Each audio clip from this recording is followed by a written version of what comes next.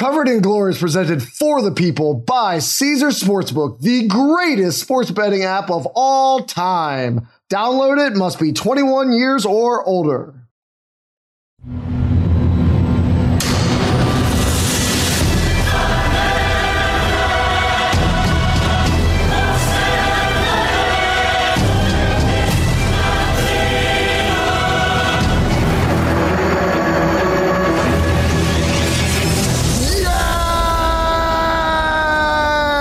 Welcome back to another edition of Covered in Glory. Contrary to what you might have heard on every other show on the Extra Points Network, I am still alive after our trip to Vegas. I finally got to hang out with the legendary Brett Corominos, and we spent a lot of excellent time with our fans. Special shout out to Sergio Miguel, the brothers that came in from Sacramento, who are both Arsenal and Mexico fans. So I don't know what's worse, rooting for Mexico or living in Sacramento, but those guys are doing both. So Brett, how did you enjoy your time in Vegas? Tell the people how you experienced the event. Well, I mean, it was great to meet the crew, everybody in person. As I joked, I'm kind of the black sheep of the crew, the random soccer guy on the network. But it was fun. The live events, I hope anybody that's listening, if you get a chance to do it, I think we're going to, I mean, I don't want to speak for Toby, but I think there's going to be more down the pipeline. It was a lot of fun. The crew is great to hang with. It's fun to talk sports with everybody. It's a bunch of like-minded people. I think anybody who's a sports fan, anybody who listens to the shows, the networks, I know Toby and I are always happy to talk soccer. Toby and I will talk to random strangers that probably don't even speak English and talk soccer to them. So, I mean, definitely, if you get chances, please come down. Please interact with us. We both need friends. So, but no, it was great. I had a great time with the network. It's a great group of people. I mean, these are the type of people everybody should be rooting for. I'm the kind of the exception to the rule in that sense, but it was awesome. This is a great group. Everybody is how they are, like they are on the shows. And Harry is a legend. What did I tell you, Toby? He's more myth than man. He is definitely more myth than man at this point. And he's even more weed than myth. So that stacks out pretty well. Yeah, anybody who listened to -3, you heard Hench give me the bad goat of the week for my Saturday performance. I got off the plane. I went to one of my favorite hollowed places, which is Ellis Island Casino in Vegas, to play blackjack. I just love the vibe at that place. I had a lot of stress to blow off. I am the father of 3. I have a lot of job responsibilities, and I am unfortunately a Chelsea fan who might get relegated if they keep this form up. So I kind of went a little bit overboard, ended up not making the staff party that I had planned and paid for, and he gave me the bad goat. But I got to say, Hench, it was such an unoriginal comparison. If I have to hear myself compared to Jimmy Kimmel one more time, I just can't take it. All I ever get is Jimmy Kimmel and like Brad Pitt and Troy. You're one of the best writers in Hollywood. Come up with something that nobody tells me every moment of my life. Do it better, Hench. You can do it. I mean, the one thing I do have to say, Toby, is definitely for the first few hours that I was in Vegas when you weren't responding because we didn't know if you were dead in a ditch somewhere. I honestly thought it might have been an elaborate prank where you just flew me out there to sit in a hotel room facing the wall. But, it turned out to be great. So. Well, the funny thing is like nobody heard the rest of the story, which is I woke up right after the staff party ended. I came downstairs and I hung out with you for like 3 hours talking about soccer. So take that as a real comeback story, guys. I had a day where I flew into Vegas. I played so much blackjack and drank a little bit too much that I had to go and sleep it off. And then I got right back up and talked about soccer for another 3 hours with Brett. That is a day to remember. Yeah, and I mean, listen, everybody, if you guys think that you're like ragers, you got to party with Mikey Meatballs. That guy, our producer here, off the chain, just out of control. I mean, we can't even, like, if we had an X-rated podcast, we probably still have to censor some of the stuff here. Oh, man. Meatballs does have a cannon, though. Brett, you weren't there for the staff football throwing contest where Meatballs just absolutely unloaded a missile. He cleared 50 yards, no problem whatsoever, without even warming up. So I don't know what he could do with his feet, but with his arm, he is a legend. All that work in the weight room paying off, man. I need to put in about 30, 40 years, and maybe I can keep up with him because my throw was less than legendary. I was actually shocked at Harry's form. Can we talk about this? Can we talk about this for 1 second? Sure. That was the most surprising thing of the weekend, was seeing the video cutout of like Harry's form and being like, damn, like Harry looks like he can throw a football around. Yeah. I mean, what were the odds of like looking at Harry and seeing him throw a football and being like, that guy looks like he could actually like be quarterback in a pickup game? I think that would have been serious now. A pickup game. Where's this being played? A Burger King parking lot adjacent to a Wendy's. You never played like an all-time QB role where there's no rushers. Like Harry could hang in that. Okay. We're getting way far afield, but I would love to see an all-time game with Harry as the quarterback. And I am just betting. Can I bet against both sides? If he's the quarterback for both sides, how do I bet against? Well, you bet the under. You bet the under is what you do. Jeez, it's going to be less scoring than in the soccer games that we watch. All right. So enough about Vegas. That's not why people tuned in, though. I do hope you'll come out and join us next time. It really was a grand time, and we loved interacting with everybody and talked a lot of football, the real version of it that we discuss during the TCU Georgia game, which was absolutely abysmal. But let's talk about this upcoming weekend, because we have a banger of a Premier League slate, bro. Like after the holiday mirage where we had to talk about, games where the Arsenal was playing the 16th or 18th best team in the league, and it was just a bunch of how much our team's going to win by. We have an incredibly competitive weekend plus Chelsea. So let us start with the first game of the weekend, which is, I think, probably the biggest matchup. It is the Manchester Derby. We have Manchester United, 4th at 35 points, versus Manchester City, 2nd at 39 points. This game is Saturday at 7:30 a.m. City is minus 125. United is plus 310. The draw is plus 280. Our friends at Caesars have City minus half a goal at minus 135, and United at plus 105. So, Brett, in a bit of a shock, City is out of the Carabao Cup that they have dominated over the last decade after losing to Southampton and generating no shots on target. And before that, they drew 1-1 against your terrible Everton team. Meanwhile, Marcus Rashford, which we talked about last time we recorded, is on just an absolute tear, scoring in every single game since the World Cup restarted, 6 straight. And United have won all 6. They haven't lost in the league since early November, and their worst XG in any of their games since the restart is 1.97. So, Brett, are you going to follow the recent trends here and go with that really tasty plus 310 Manchester United line? No, mostly because the information that we have about this recent United team is still like kind of spotty. We haven't seen them play a good football team yet in this recent run of form, right? Like part of the reason they look so good is they've been playing I think the last I'm going to probably miscount this, but 6 matches it's been Spurs, who we have literally openly talked about we're going to be fading until they tell us not to. Your struggling Chelsea team, a West Ham team that's near the bottom of the table, Aston Villa that when they had just fired their manager, I think it was Unai Emery's first game, Fulham team, which is pretty standard mid-table team. And then you got Forest, Wolves, and Bournemouth, who are the 3 worst teams in the league and relegation favorites. So I am not buying a ton of United stock in terms of are they ready to challenge one of the best teams in the world right now.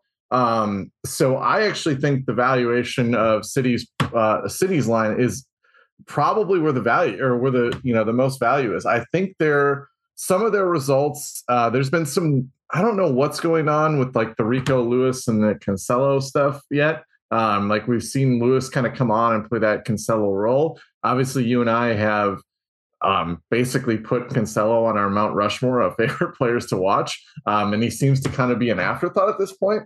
So it's kind of interesting to see what's going on with City in that regard.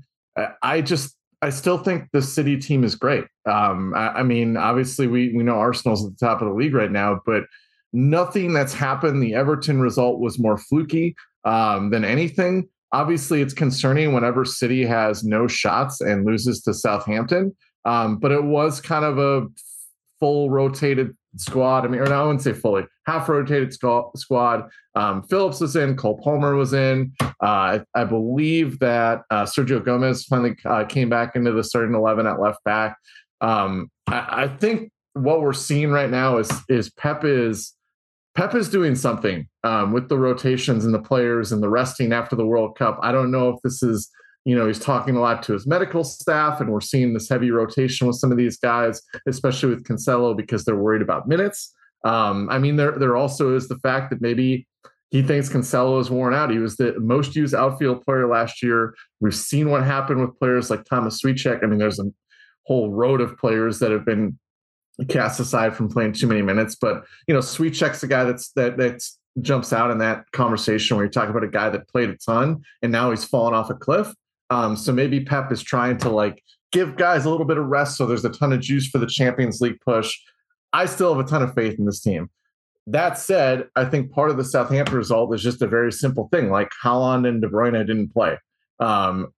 Those two are massively huge for City. I think that's something to think about it when we. But they did come on, didn't they? Didn't they come on? Oh yeah, sorry, I meant start. They didn't start the match. They weren't on the pitch from the start. So my kind of thought with City is the data point I took from the Carabao Cup is in the minutes that De Bruyne and Haaland are not on the pitch. That's something that you and I have to factor in down the road if they're hurt and not playing at all, right? But I still think that they're going to be in the starting 11. They're getting ready for a big tilt against United. I don't have concerns about City. I think at -120, it's one of the better lines that we'll probably ever see from City, probably from here on out, as far as outright winning with no spread. And I think the only drawback I have is we've made concerns about Everton. Their defense doesn't seem, about Ederson, the Freudian slip with talking about my club and conceding goals. But so I think the big thing for me is going to be, I don't think this is going to be the same shutdown City dominant thing, but I do think they're still the much better team. They're still a tier above United, no matter how much United hype that we get. I can't give United a ton of credit for beating the 3 worst teams in the league. Yeah, it's always great when you just take care of business, but am I missing something? Where are you at with this? Well, I landed the same place you did. I mean, that Everton game where it was a 1-1 draw, Everton had 0.09 XG. It's almost impossible to have that low XG and still end up with a goal. I mean, mathematically, there's only about 8 bips lower that you can go. Costa Rica. Yeah, I mean, it really is wild, right? I don't know. Do all your spreadsheets tell you the lowest XG to actually result in a goal in a match? Because this has to be a contender. And then even though they never hit the target, they had more XG against Southampton. So they're still having significant shot creation. Grealish looks a little more lively than he's looked in the past. Foden, I think, is starting to round into form. And, of course, they still have De Bruyne and Haaland, and Manchester United don't. So I do like Rashford to score at +240. I'm surprised that he's 6 on the trot and still posting that high a number. I don't know if that is they just believe this is all a mirage or that's respect for the City defense and Pep's game planning. That I imagine is just going to be centered around taking Rashford out of the match. Well, I think it actually might have to do with Rashford's a little bit of a hot streak with his finishing right now. So he's probably a guy that's actually a little overvalued in that regard, but not at +240. He ain't. He overvalued at +240. You score 6 matches in a row at +240. You're living in Vegas. You retire betting that. So Rashford's non-penalty XG is about 0.37, which is more pretty good scoring winger than outright striker type of XG that you want from a guy. So I think +240 is probably still a little high. I mean, I don't know. I love Rashford. I love this comeback. Don't get me wrong. I still think he's good. I like that. I still think the number is playable. But I also think he is probably a guy right now that we're seeing that's a little bit overvalued, especially since they did move him to the wing where he is going to be doing more advancing the ball up the pitch than being central. So I guess this will probably be a starting 11 bet. I think +240 is great if we see him up the middle. I don't know if it's a great number if we see him on the left wing. All I know is the last time the first show after the World Cup, I said bet Rashford every single game on the anytime goal. And anybody who listened to me is looking to buy Manchester United right now. Not listening to you say that's a bad bet. So I do like Rashford, but the one I really like besides City at -125, which I agree with you is a better value than you can expect to get them otherwise, is City to win and both teams to score is also +240. Oh, Toby, you're killing me. You're reading my notes to see through. No, that was my prop too. So well, good, looking good. I hope I don't see it in your 5-pint because it's definitely going to be in mine. I think it's possible through multiple avenues here. I think Manchester United does have enough quality that they can get a goal here, and City has shown the ability to leak one in a competitive match. And as I've talked about before, if they get up, a couple goals in the second half, they often switch off and allow that equalizer to come in. So to get +240 on that, rather than just getting -120 for the straight money line, I think is good value. Yeah, I mean, I'm kind of the same way as you. This just isn't the same City team. And I'm not sure the models have caught up with that. We've seen a ton of rotation in terms of their back four. I mean, I can't even think of the number of starting combinations that we've seen with the 4 defenders that City has played this year, with Laporte being out and then Walker being out and Gomez being out. Like, it's just been a constant shuffle. Like, I think Nathan Ake's played everywhere. Nathan Ake has played anywhere but like right back. We've seen Akanji play everywhere. Like, they're all over the place in terms of that back line. And I think that's a problem. And then I've mentioned this before on the pod. Like, we're going to start having a conversation about Ederson's shot stopping. He's at -1.7 post shot XG this year, which like isn't great. Like, it's not like horrible. It's not, he's bottom of the league by any stretch of the imagination, but that's also not good from the caliber that of goalie that I think his reputation kind of puts him in. Like, Ederson is incredible with the ball at his feet. You're looking for a keeper that's going to spray a 60-yard pass up to the wing and start a break or beat a press, a high press. Like, Ederson's your guy. When it comes to straight shot stopping, I think as we see like kind of the foundation, I don't necessarily crumble, but shift around him, and City start giving up not only higher quality chances, but just generally maybe more shots, we're going to continue to have this conversation about Everton giving up goals on shots that he shouldn't. And that's a perfect thing to bet when you're betting City matches now, because the last 2 years, they have been lockdown. If this was last year City versus this year United, I would be all over clean sheet bets constantly. But this one, I saw +240, and I thought it was absolutely great because, as you said, this year in particular, they get up those 2-0 leads where they used to shut the game out. That's become 2-1 a lot recently. Yeah. Well, you said Everton again there at the end about shots that shouldn't go in that I know that do, but you should be able to tell the difference because Everton gives up goals they should over and over again, which is why they might be in the relegation contention yet again. Brett, I don't know how you keep watching that team. Switch the leads already. All right, so the Manchester Derby, I mean, that's a real powerhouse matchup. I think Arsenal and Manchester City have a pretty strong claim to be 1 and 2, but after that, with Liverpool's struggles, which we're going to talk about here in a second, United have a decent shout to be the 3rd best team in the league right now. So get up on Saturday, watch that match, and soak it in. Those teams really don't like each other. Should be a great one. All right, let's take a quick break, and then we'll get back to Liverpool and their alleged struggles.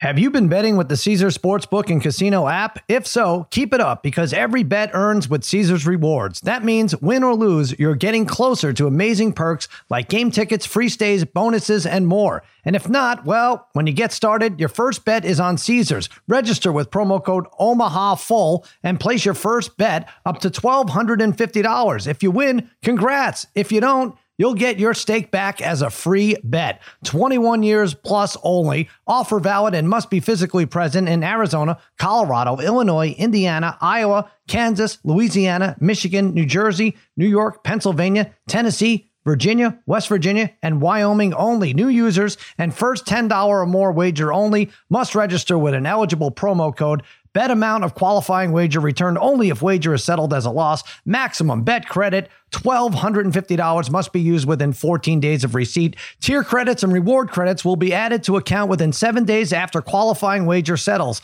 See Caesars.com/promos for full terms. Void where prohibited. Know when to stop before you start. If you have a gambling problem in Arizona, call 1-800-NEXT-STEP. Colorado, Wyoming, Kansas, affiliated with Kansas Crossing Casino, call 1-800-522-4700. Indiana, call 1-800-9-WITH-IT. Iowa, call 1-800-BETS-OFF. Louisiana, call 1-877-770-STOP. Licensed through Horseshoe, Bossier City, and Harrah's, New Orleans. Michigan, call 1-800-270-7117. Illinois, Maryland, New Jersey, Tennessee, Virginia, West Virginia, Pennsylvania, affiliated with Harrah's, Philadelphia. If you or someone you know has a gambling problem, crisis counseling and referral services can be accessed by calling 1-800-GAMBLER, which is 1-800-426-2537, or in West Virginia, visit 1-800-GAMBLER.net. New York, call 877-8-HOPENY or text HOPENY 467-369. Tired of ads interrupting your favorite sports podcasts? Good news! Ad-free listening is available on Amazon Music, included with your Prime membership. Amazon Music offers the most ad-free top podcasts. Enjoy shows like First Take, Pardon the Interruption, and The Low Post, available ad-free and uninterrupted. To start listening, download the Amazon Music app or go to amazon.com/ESPN Pods. That's amazon.com/ESPN Pods to catch up on the latest episodes without the ads. 10 seconds on the clock. How many things can you name that are always growing? Your relationships, your skills, your customer base. How about businesses on Shopify? Shopify is the global commerce platform that helps you sell at every stage of your business. From the launch your online shop stage, to the first real-life store stage, all the way to the did we just hit a million orders stage. Shopify's there to help you grow. Sign up for a $1 per month trial period at shopify.com/network, all lowercase. Go to shopify.com/network now to grow your business, no matter what stage you're in. Shopify.com/network. And we are back and heading to Brighton, who are 8th at 27 points, versus Liverpool at 7th at 28 points. This game is right after the Manchester Derby, Saturday at 10 a.m. Our friends at Caesars have Liverpool at plus 102, Brighton at plus 245. The draw is plus 260. Liverpool minus half a goal is minus 105, and Brighton is minus 125. So, Brett, Poole got drilled by Brentford 3-1, and they couldn't beat Wolves either, despite playing in a full-strength lineup. Now Van Dijk is out for a while, and Nunez, to my eye, continues to struggle. With their key guy at the back and their key guy at the front not available in top form. Are you adjusting your Liverpool expectations that you had so high coming out of the World Cup? Or are you still riding with the boys over in Merseyside? Can we say I don't know on this pod? Is that okay? Well, you always take the coward's way out, so I expect. I do. I do. Yeah, this is very true. Yeah, I mean, I'm getting there. I'll put it that way. I'm definitely getting to the point where I am thinking long and hard about what we talked about on the first pod back, where we kind of looked at Liverpool as a shoe-in. I thought they would do it and get there a lot differently than we've seen. I mean, this is definitely another one where we say what a difference a year makes, right? Like if we talked about this match, Brighton-Liverpool last year at this time, with the way that Brighton was defending and the way that Liverpool was defending when Fabinho and Thiago were on the pitch, we would be talking about unders and clean sheets and Liverpool controlling the match. And this match is going to be the exact opposite because Liverpool isn't controlling anything. They just lost their best center back. And De Zerbi's approach at Brighton has been wide open, and they've conceded a ton of goals lately. I just think this is going to be kind of like the epitome of where Liverpool's season is going to be. This is going to be a helter-skelter game. There are going to be a lot of goals. And I think it's just going to be, can Liverpool ride the variance? Basically, that's going to be the difference now. I don't think they have an edge in terms of their performance. I think this is now we're talking about Liverpool's going to need to get lucky. They're going to have to win games of equal shot creation that they maybe should have drawn or could have lost. They're going to have to catch a little bit of luck here and there. And in this Brighton game in particular, there's going to be chances on both sides. This is so different. We talked about this before of the slow process of how different this team is now. I mean, I'm looking at these lines and it's the Liverpool come from behind and win, both teams to score. these are just so weird to look at this between a Brighton Liverpool match, as to where we were like a year from this time. Well, the value's not there in both teams to score and like the over. Finally, the lines have adjusted to the Brighton style right now, because I think both of those were like, I was looking at like minus 170, minus 180. I mean, they're putting huge juice if you want to play bets that are usually closer to minus 110. Yeah, but I mean, what I'm specifically saying is I wouldn't even have looked probably at those lines, because I wouldn't have even considered that there's enough value to bet them. But now it's like that's the first thing I'm going to, which is just, it says a lot to me about where Liverpool is right now as a team. That the first thing I'm going to is that both teams to score line against Brighton. So let's speak about them in Champions League. Do you think that they're going to be on the outside looking in with Chelsea and Tottenham, and we're looking at City, Arsenal, Newcastle, United?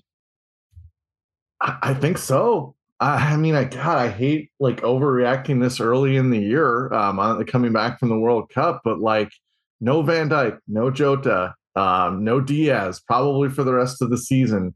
We talked a little bit about Gakpo. Like, he's probably not going to be some savior or solution. He's just going to be a guy that they're hoping eats up minutes at a decent level. They're in trouble. I mean, this is trouble. Like, this is fifth place might be like a pretty good result at this point here. It's just weird. It's very jarring, man.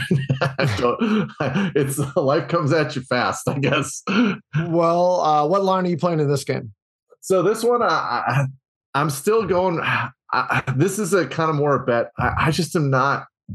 I'm not super impressed with Brighton since Potter left. I think it's great that De Zerbi's playing more attacking football. Potter's matches were, more control, very boring. It's kind of fun to watch him, play a little more open, see the creativity and some more fluidity in the attack. Pascal Gross is still a pretty good player when he gets on the ball. Like, that's kind of been fun to watch. They got some young guys that are getting minutes that are interesting. But I still think Liverpool just has the better talent. I mean, it's Salah and Nunez in an open game. Like, I know we've talked about Nunez struggling. He hasn't been matching his XG, but like, wouldn't you trust those two in an open game? And that's kind of where I went to. And at Liverpool at plus 108. So, I'm still going Liverpool money line. I am doing this again where I basically talk smack about them for 10 minutes and then I turn around and bet them.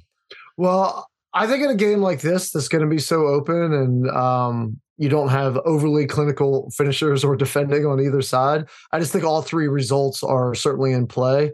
And as a result, I'm taking Brighton plus the half a goal, because that way you get two of the three results at almost even money. You get it at minus 125. So it's not a full fade Liverpool, but in a game that I think, could have 4, 5, 6 goals in it, I just like being able to have two of the three possibilities. Yeah. I mean, I totally see that bet. I guess my main philosophy, I didn't want to take the coward's way out again. Just, because you bully me so much now. So you opened your whole monologue with a coward's way out of not even giving an opinion. That's smart, because now the way I definitely will never bully you on the show. Never. You never do it. You never take shots at me. It's all right. My therapist never has to hear about you. No, but I think the thing that we did talk about in terms of like getting creative with betting Liverpool, and it did pay off, obviously, was the come from behind winner draw bets with Liverpool. And because this one is away, and because this is going to be a random game where we could see lead chains like 3 times, Liverpool is plus 700 to come from behind and win. So you talked about the lack of value with to outright win, or do you get the draw as well? To come outright win. So it's a little higher, obviously, a lot more variance in that type of bet. I just thought it had the best value because I definitely see this as a match where they score first, Brighton comes back with a couple of goals, and Liverpool comes back with 2 more type of thing. Like, this is the type of match we're going to be seeing. And like I said, I could see 3 lead changes in this match at some point. So plus 700, like that match happens like 1 out of every 3 or 4 times to me. And so I like the plus 700 for Liverpool to come from behind and win. Yeah, I don't know what the winner draw is. If that's like plus 400, that's probably what I would play. But I obviously love the plus 700. I think it was right around plus 400, plus like 425, somewhere in there. Cool. So we keep talking about the number of goals that are going to happen in this match. So, of course, what I pulled up was the anytime goal scorers. Salah and Nunez are both plus 160. I not taking Nunez, even though I do like that number. I mean, a plus next to the guy is probably going to get off 5 or 6 shots in this match is a really nice number. But I'm going to play the Salah one. I really like it. Brighton had a ton of trouble with Saka on New Year's Eve, and they just didn't seem to be able to handle his pace and creativity coming down the right. So I expect more of the same here. And I think Liverpool doesn't want the season to slip away. I think we're going to see a full-throated effort from Salah in an open game. And so to get him in plus numbers to find at the back of the net feels nice to me. Yeah, and I mean the obvious factor is that Salah is going to be taking penalties, and in an open game where Brighton might be defending some counters, and Nunez, one thing he's going to do is he's going to get on the ball in the penalty area in those transition phases. Salah at plus 160 for Lewis Dunk to stick a leg out or something. I like that. Yeah. Okay. All right, let's get to the one that I've been dreading. Chelsea 10th and 25 points versus Crystal Palace 12th at 22 points. Sunday at 9 a.m. Chelsea is minus 150. Palace is plus 420. The draw is plus 270. I did check those odds after today's game. Chelsea minus half a goal is minus 145. Palace is 115. I'm on tilt, Brett. I'm on tilt. Everything you're about to say is pure emotion and not logic. I am absolutely outraged as a Chelsea fan, and I don't even know how to process my feelings. So I'm going to do it on a live mic with everybody listening, which is obviously always a great idea. Super healthy emotionally. I like it. Let's go. Today's game was so freaking frustrating as a fan. I mean, the whole Chelsea experience is just absolutely miserable right now. So like it crystallized in the game today. So first half, 1.5 XG, no goals. Fulham, one shot from the ghost of Willian, takes a deflection, goes in, and we're down 1-0, right? We're down 1-0 after generating 1.5 XG to a bunch of bums that we were dominating. So what happens in the second half? We get the equalizer. Koulibaly like slaps one in after Mount hits a nice free kick, surprising everybody that bounced off the post. Then what happens immediately after? The one bright spot we've had in the last 2 weeks has been Zakaria and the way he's come on and kind of way outperformed expectations. So, of course, he's immediately injured and might be out for the season. Who knows now? And then what happens after that? Oh, that guy that you just spent, $11 million in a loan fee and probably $6 million on salary for to play in half of your Premier League games, who's been João Felix, who's been clearly the best player on the pitch. It wasn't even close. He was the best player on the pitch on either side. He looked incredible. He looked like we had Eden Hazard back. He was the creative element that we have been missing for years and years. So 58 minutes into the game, he takes a straight red, is probably going to be hit with violent contact, and 3 of the 18 games that he's going to be played for, he's going to be suspended and left us for 10 in this one. Beautiful. Way to go. And then Kepa, he wanders out for a nice stroll in the park like an old man off to feed the freaking ducks and lets a routine cross and header that should have been nothing beat the Blues. And that's after last week when he lets another cross on the ground slide by his right hand, which he pulls back to escort the goal in to lose us against City. So he needs to get the hell out of my life. Woo. Meanwhile, of course, we fired one of the best managers on the planet to spend a record fee on a guy who made a freaking quadruple change with 10 minutes left, signaling to the entire world that he has no idea whatsoever what to do and was going to just bet the board like Harry playing roulette or then stare bewildered out at the result and slack-jawed like me after my 15th drink at Ellis Island. Shoot every one of these guys into the freaking sun, Brett. My favorite part of that is that you referred to Willian as the ghost of Willian. But yeah, it's incredibly frustrating. I've actually never really seen a soccer team deal with as many injuries before, which is really the story of Chelsea at this point. Like I know you're frustrated obviously with Potter, and I think there's definitely legitimate gripes there as well. And it's not just an emotional thing. But it's also like super hard to evaluate him, right? Because every time you feel like you're getting somewhere, Reece James is out, or Conte is out, or now Zakaria is out, and then João Felix gets a red card. Like it's like Chelsea has never really had a chance to get going. It's also like you can't even get a feel for your own team because it seems like from my end, at least from watching them a little bit from the outside, a little more detached. it's like it just constant stops and starts with like different players that are in and then out, and then they're there again, and then they're out again, or they're playing poorly, or they do something dumb. It's just been, I mean, I know it's a lame like descriptor with after your epic rant, but like it's just been so. I'm not done ranting.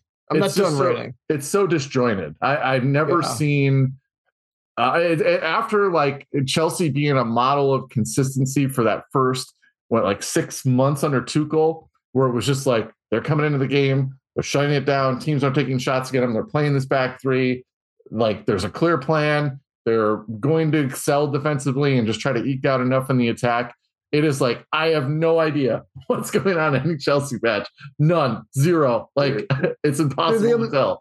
The amount of bad luck that they are having right now is like, it's staggering. Like, in order to have this much bad luck and be this cursed, I assume you would have to like buy a monkey paw and use it to slap a gypsy. We couldn't be more cursed right now. We have 10 players injured that have like $1 billion of transfer value. It's like the old Simpsons episode, the softball episode, where Mr. Burns buys 9 Major League Baseball players, like beat the power plant across the street, and 8 of them get injured, leaving it all up to Homer. And for what it's worth, I'd rather have Homer Simpson in goal than Kepa. Like, give me anybody. Give me a cartoon, middle-aged fat man rather than that bum right now. And that's not even getting into who's left standing. Like, forget all the injuries. Like, of course that's frustrating. Of course, like, we have 10 guys injured. Like, our training room is bursting at the seams, and they're all legitimate, like, international class starters for almost any club in the world. Like, let's just talk about who's left. Cucurella was $60 million to back up an 18-year-old who can't finish a sitter. Like, Jorginho is shopping for houses in Italy right now and is completely checked out. Havertz kicks the ball straight at the goalie every single time. Like, he thinks that's what we get points for. Like, he thinks the point of the game is to hit the goalie like it's some sort of like dunking booth at the county fair. Our best player is Thiago Silva. He's 4 years younger than me, and I just did permanent damage to my shoulder trying to throw a football 20 yards, Brett. And that's after spending $1 trillion. We spent $1 trillion to get this collection of jackasses. It's maddening. None of this would be happening if Azpilicueta and Willian had not driven that car off that cliff. There's no way he's still alive, right? There's no way Azpilicueta is still alive. They're reanimating him and putting him on like some sort of track up and down the right that just runs straight and goes back at medium speed. I mean, like, if you told me that he was a carnival game himself, I would absolutely believe you. He's like one of those targets that you shoot at, right? And it just speeds back and forth. That's all he's capable of doing at this point, and he can't even do it well. It's happened, Brett. We are Manchester United. We are Manchester United. We are Manchester United. I've been thinking, should I say that to you or not during this rant? And since you've just said it, I was like, sorry, Toby, but I think that's what the case is right now. Put me out of my misery. Give me Palace plus a half a goal at plus 115.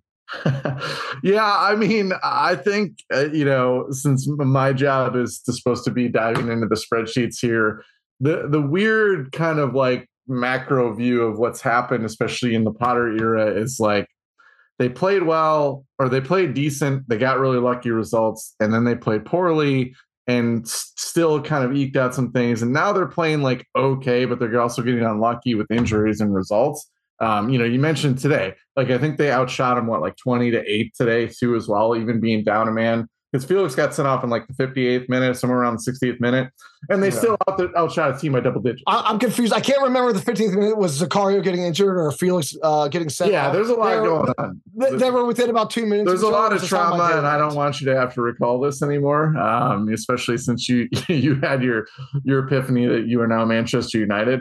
But I do think like this is going to be the issue when you see kind of like the weird transfer policy that's come around. Obviously, since the sale of the owner, Tuchel trying to get guys like Aubameyang, which that again, jokingly. Oh my God! I know. I didn't even. Aubameyang. I know. I shouldn't have even mentioned his name. I don't want to. Aubameyang makes me miss Lukaku. Well, I have to say, I was texting with a friend of mine. I don't want to say this is my original thing, but the whole transfer saga of guy leaves Barcelona for a transfer fee, $10 million and then goes back to the club that sold him 6 months later on a free. Like FIFA 23 doesn't even allow that to happen because it's too unrealistic. And yet here we are. And one of our favorites, from the pod here, friends of the pod, Ryan O'Hanlon wrote a big article for ESPN kind of about Chelsea's recent transfer bias and the very, very mixed results that they've gotten from that. And this is kind of the reaping what you sow kind of thing with that stuff is they took some gambles on guys like Fofana that have now worked out. They listened, they let Tuchel kind of. How do we know if it's worked out? Yeah. How do we know? Like, he's been on the trainer's table the entire time since he got to Chelsea. We don't know if that's worked out or not. I mean, not in the short term, but like I haven't written off Fofana yet, but we can't get him on the field. Well, that would be kind of what the point was, is he had a little bit of an injury history, obviously broke his leg in a really nasty thing, never really had like a long stretch of time to evaluate whether this is going to affect him, what it's going to cost. Other Can injuries. I pay him an extra $20 million to break Kepa's leg? Well, I mean, the Kepa Mendy thing is also kind of a reactionary thing, and this is where a legitimate critique of Potter comes in, right? Like, Mendy looks really bad, but he's clearly a better shot stopper than Kepa. He's better around goal, stopping crosses, things like that. But he had very shaky moments, especially with the ball at his feet. He basically gave up like a straight up goal when one of the matches, which I'm now forgetting because it happened a couple of times. And then there was the reactionary move. Okay, he's struggling to go to Kepa. We know what Kepa is. Like, we know what Kepa is. He's a player that is classic, plays well with the ball at his feet, looks nice playing from out of the back, really struggles as a shot stopper, was epically bad stopping shots from outside the box. Like, this is a thing where you kind of look at Graham Potter and you say, okay, like, we know what this guy is. We get that Mendy was struggling. Maybe the solution is you need to go away from both of them, but probably not sticking to your guns with Kepa is not a solution here, right? And that's where it's tough being a fan of a team, right? It's like you see all this other stuff that's going on that the manager can't control. And then one of the things that he can control, he's making the wrong decision, and it's just kind of exacerbating everything else that's going on around him. So it doesn't look great. I think in maybe next year, we could see a little bit of a revival. Everybody's healthy. They have a full complement, and Potter's got a whole offseason. They maybe get some more transfer additions. One of the young guys takes off, but I don't want any more transfer additions. I don't want any more. Like, they're excellent when they play elsewhere. They are horrible at Chelsea, and we sell them, and they're excellent again. Do 26 former Chelsea players have scored against Chelsea, which is by far the most of anybody in the Premier League? 26 times, Brett. Yeah, that's a lot of times. But I mean, look, the big part about this is I think two things stand out to me. One, can you give your pick so I can get to Ellis Island and drink myself into a nap? Because I can't talk about them much longer. So get to your pick. I'm gonna give you one here because I am taking the coward's way out. Crystal Palace has not been impressive to me, and despite Chelsea's struggles, they are still probably at least on the Palace level. So the draw plus 270 looks good to me. And then like I said, Palace has had a ton of attacking troubles. Zaha is still one of their better attackers on the wrong side of 30 for a player that plays like he does. Other than that, I don't know who really scores goals for Palace anymore. It's a constant threat on goal. And so the Chelsea clean sheet of plus 111, and they would have had one today without the craziness that went on. It was pretty clear they would have shut down Fulham without a deflected goal and a player getting sent off.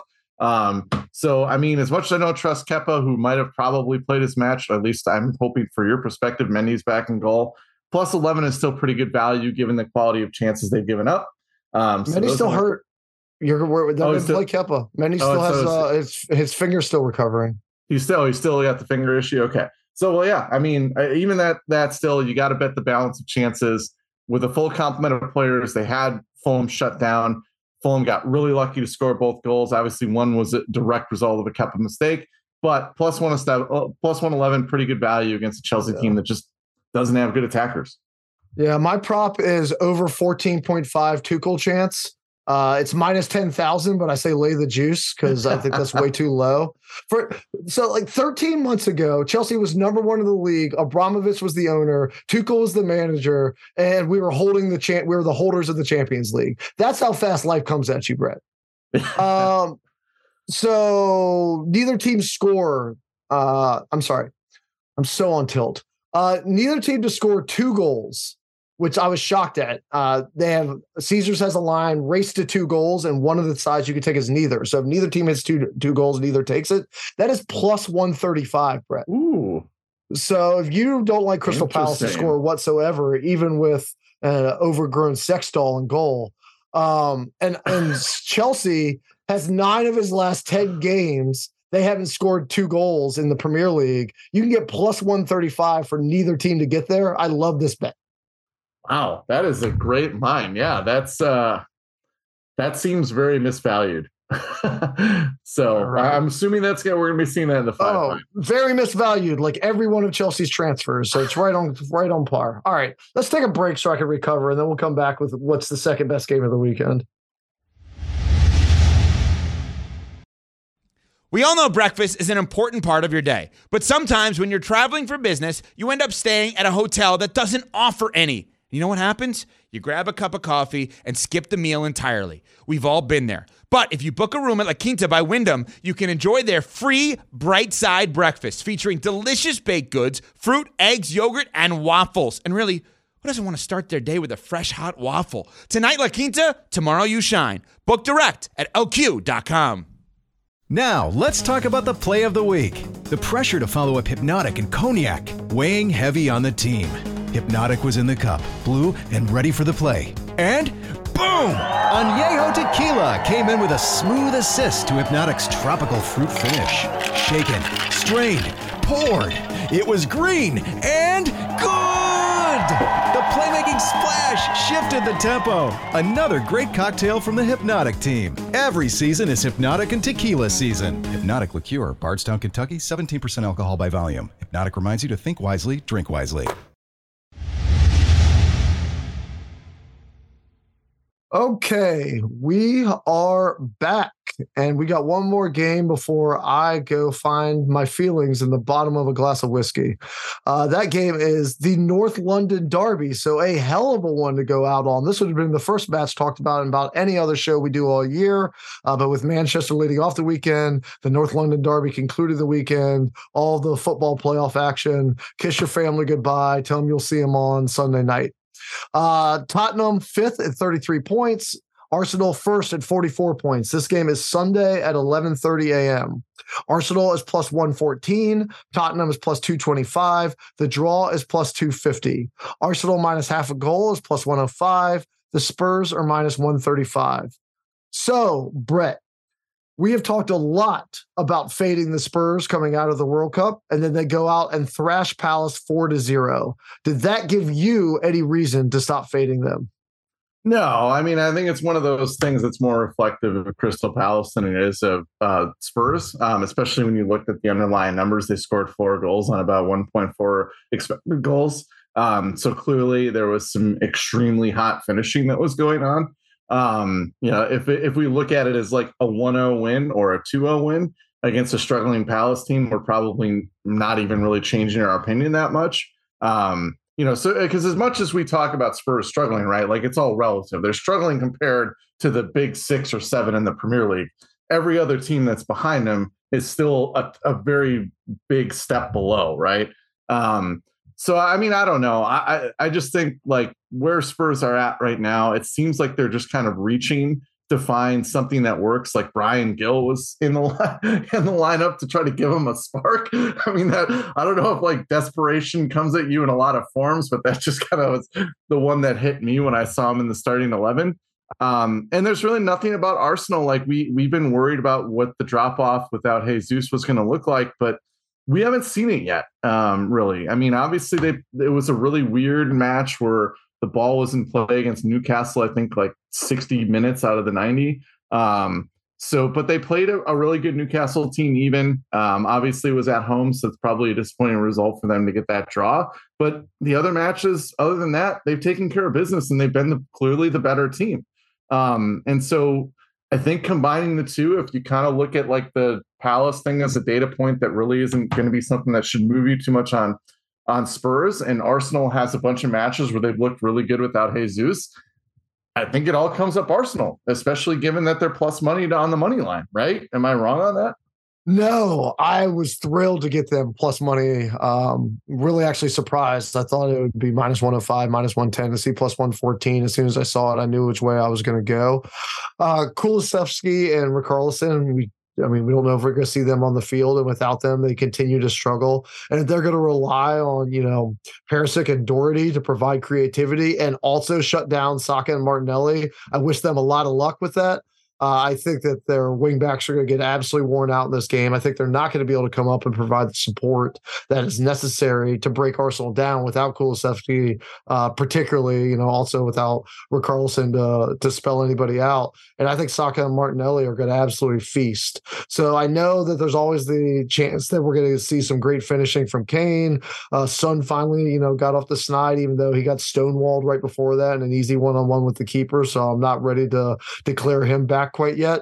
I just don't think Tottenham have it to keep up with Arsenal. And Arsenal, we talked about it a lot in Vegas with, everybody wanted to talk about soccer with us. They deserve so much credit. They aren't a fluke. Like, Partey looks the best form he's ever been in his career. Xhaka and Odegaard are absolutely balling out, and they've managed to ride the finishing up front without Jesus and managed to hold serve there. And so if they can do that for another couple of weeks, the title race actually becomes interesting. We keep saying that the City team might be the greatest team of all time, but halfway through the season, they ain't going to be in first place and they're out of the Carabao Cup. Part of that is, how they played against Southampton, but the other part of that is how Arsenal look. And so I think they're absolutely in form, and to get them at a plus number against their bitter rival, against a team missing Kulusevski, who, in my opinion, is their second most important piece behind Kane, I'm taking the plus money. Yeah, 100%. And there's a guy that you mentioned in that too, which is Odegaard. And I don't think we definitely don't. I don't think in general he gets talked about enough. He has been really good. He's added goals to his game on top of the excellent passing and creation that he does. Like, he's really good. He's getting towards top 10 most impactful players in the Premier League good at this point. And it's incredible that Norway has him and Haaland on the same team and they don't make World Cups. Well, they will when FIFA expands to 90 teams or whatever. But he is a guy that you talked about how maybe the wing backs on Spurs are going to be in trouble trying to stop Martinelli and Saka. Spurs are going to go into this match outnumbered in the midfield, and Martin Odegaard is a guy that I think is going to have a ton of influence on this match. I'm not sure if there's a great value. I looked at kind of the ways that you could bet him. I didn't really find a ton of value in those ways, just because like a lot of what Odegaard's value is like sort of kind of creating things and moving the ball into dangerous places still mostly. But he is going to be extremely impactful, and Spurs just don't have a player like that. The closest would be Kulusevski, who's not going to be on the pitch. But I think like that's kind of the difference to me in this match too, is you can look at the attackers and Martinelli. Nketiah has been great. Obviously, he's not Harry Kane, but I think you got to look at the attackers across the board and say, all things equal, you're going to get about the same level between Arsenal and Spurs. But the big difference is that Spurs do not have an Odegaard. And so when you watch these two team plays, that's the edge, that's the advantage, that's where the money line at plus money looks awesome. And then for me, the prop bet, as much as we talk about his influence, is going to be both teams to score no at plus 115, because I just don't see a result in this match in which there's going to be like a high scoring game. I don't see that anywhere in kind of the range of outcomes. And because midfielders are going to be really influential, that tells me that this game is going to be limited in terms of big chances.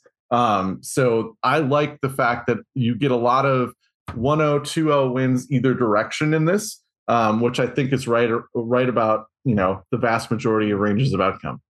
Yeah, I wrote down the under 2.5 at plus 100. I wrote down the both score no at plus 115. And then I decided to strap one on and really go after it and go for the Arsenal clean sheet win at plus 260. So I don't think it's going to be either direction. I think if you're going to cash the both score to no bet, it's going to be on the Tottenham side. I think Arsenal will get on the sheet and to be able to get that up to plus 260. I wish it was like a little higher, like in the 280 to 300 range, but you got to take what they give you. And I feel great about that. It's such a high number. Yeah, no, I mean, kind of boring on the last one here to agree after all the passion in this podcast, but I think we're on the same page with this match. Oh, deep down, you agree with me that Chelsea's garbage. You just are too nice to say it to my face. You'll say it behind my back to everybody else. You don't kick at your boy when he's down. You're my guy. I'm not going to do that to you. I'm not like malicious. Well, I mean, I am sometimes, but just. You kicked me pretty good in December, Brett, at the 5 Pint. I will say that. You put up a perfect week to close out December to nick me 46-42 in that month, which means both of us had absolutely huge months. Yeah, that was impressive. But that perfect week closed it out. That was a joy to watch. But now for the year after that huge December, I am plus 15 units on the year, and you are plus 23. So basically, if you're betting the Covered in Glory portfolio, you're way outperforming this horrible stock market. So I'm not saying that's what you should do, but I'm not saying it either. Let's see if we can do just as well in 2023 as we start out in January. It's good for me. I'm going to need to keep up this hot streak because I'm probably going to need to chip in for Chelsea to spend another $70 million on some head who can't score. Sorry, meatballs. You're going to have to bleep that out. Oh, every one of the Chelsea strikers should have to wear number 2 going forward. All right. I can't stop talking about how terrible they are. Which is why you're not actually going to see them on my 5 Pint, because I cannot be rational about the Chelsea Palace match this week, and I take this seriously. So I stuck to the other 3 matches. My favorite bets for us to start out in January, Brett, are City minus 125 on the money line to win. City win and both score at plus 240, which I know you like as well, and might be coming right back at me. Arsenal plus 114 on the money line. Arsenal clean sheet win plus 260, and the Salah anytime goal scorer at plus 160 to round it out. Yeah, we're going to have a couple of copycats here, but I am going to bet the Chelsea match. I think the Chelsea Palace draw at plus 270 for 1 pint was worth the value. City to win and both to score, plus 240 would be another one. Liverpool to win. I don't know why I continue to have faith in betting them, but they have paid off for me. So Liverpool to win, plus 108 at 1 pint. Arsenal, plus 114. I mean, like we said, I think there's gonna be a lot of anti-Spurs bets still coming for me in the next few weeks, no matter what happens. And then the both to score and then match no at plus 115 for 1 more pint. So those are my 5.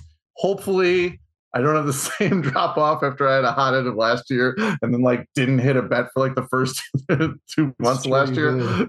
So hopefully these bets get me started in the right direction.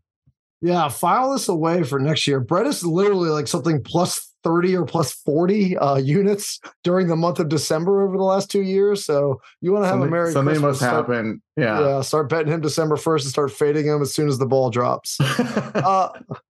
All right. So we're glad to be back. Glad to have survived Vegas. Glad to have met so many of you guys. Thanks again for those that came out.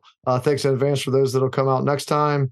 This is a hell of a time to be a Premier League fan. We have great matchups this week, and I peeked ahead. We have another great set of matchups next week. So a lot of heavyweight clashes. Still, because of the World Cup, we're not even at the halfway point. We're just now hitting the halfway point of the season. Weird. So a long way to go for Chelsea to fall to relegation and everybody else to keep rising up the table. Everton and Chelsea, baby, in the championship next year. Let's do it. Can't wait for those cold Tuesday nights. Oh my gosh. I got to go. So thank you, everyone. We will see you next week for our usual interchange of horrible advice backed by expert analysis. Take care, y'all.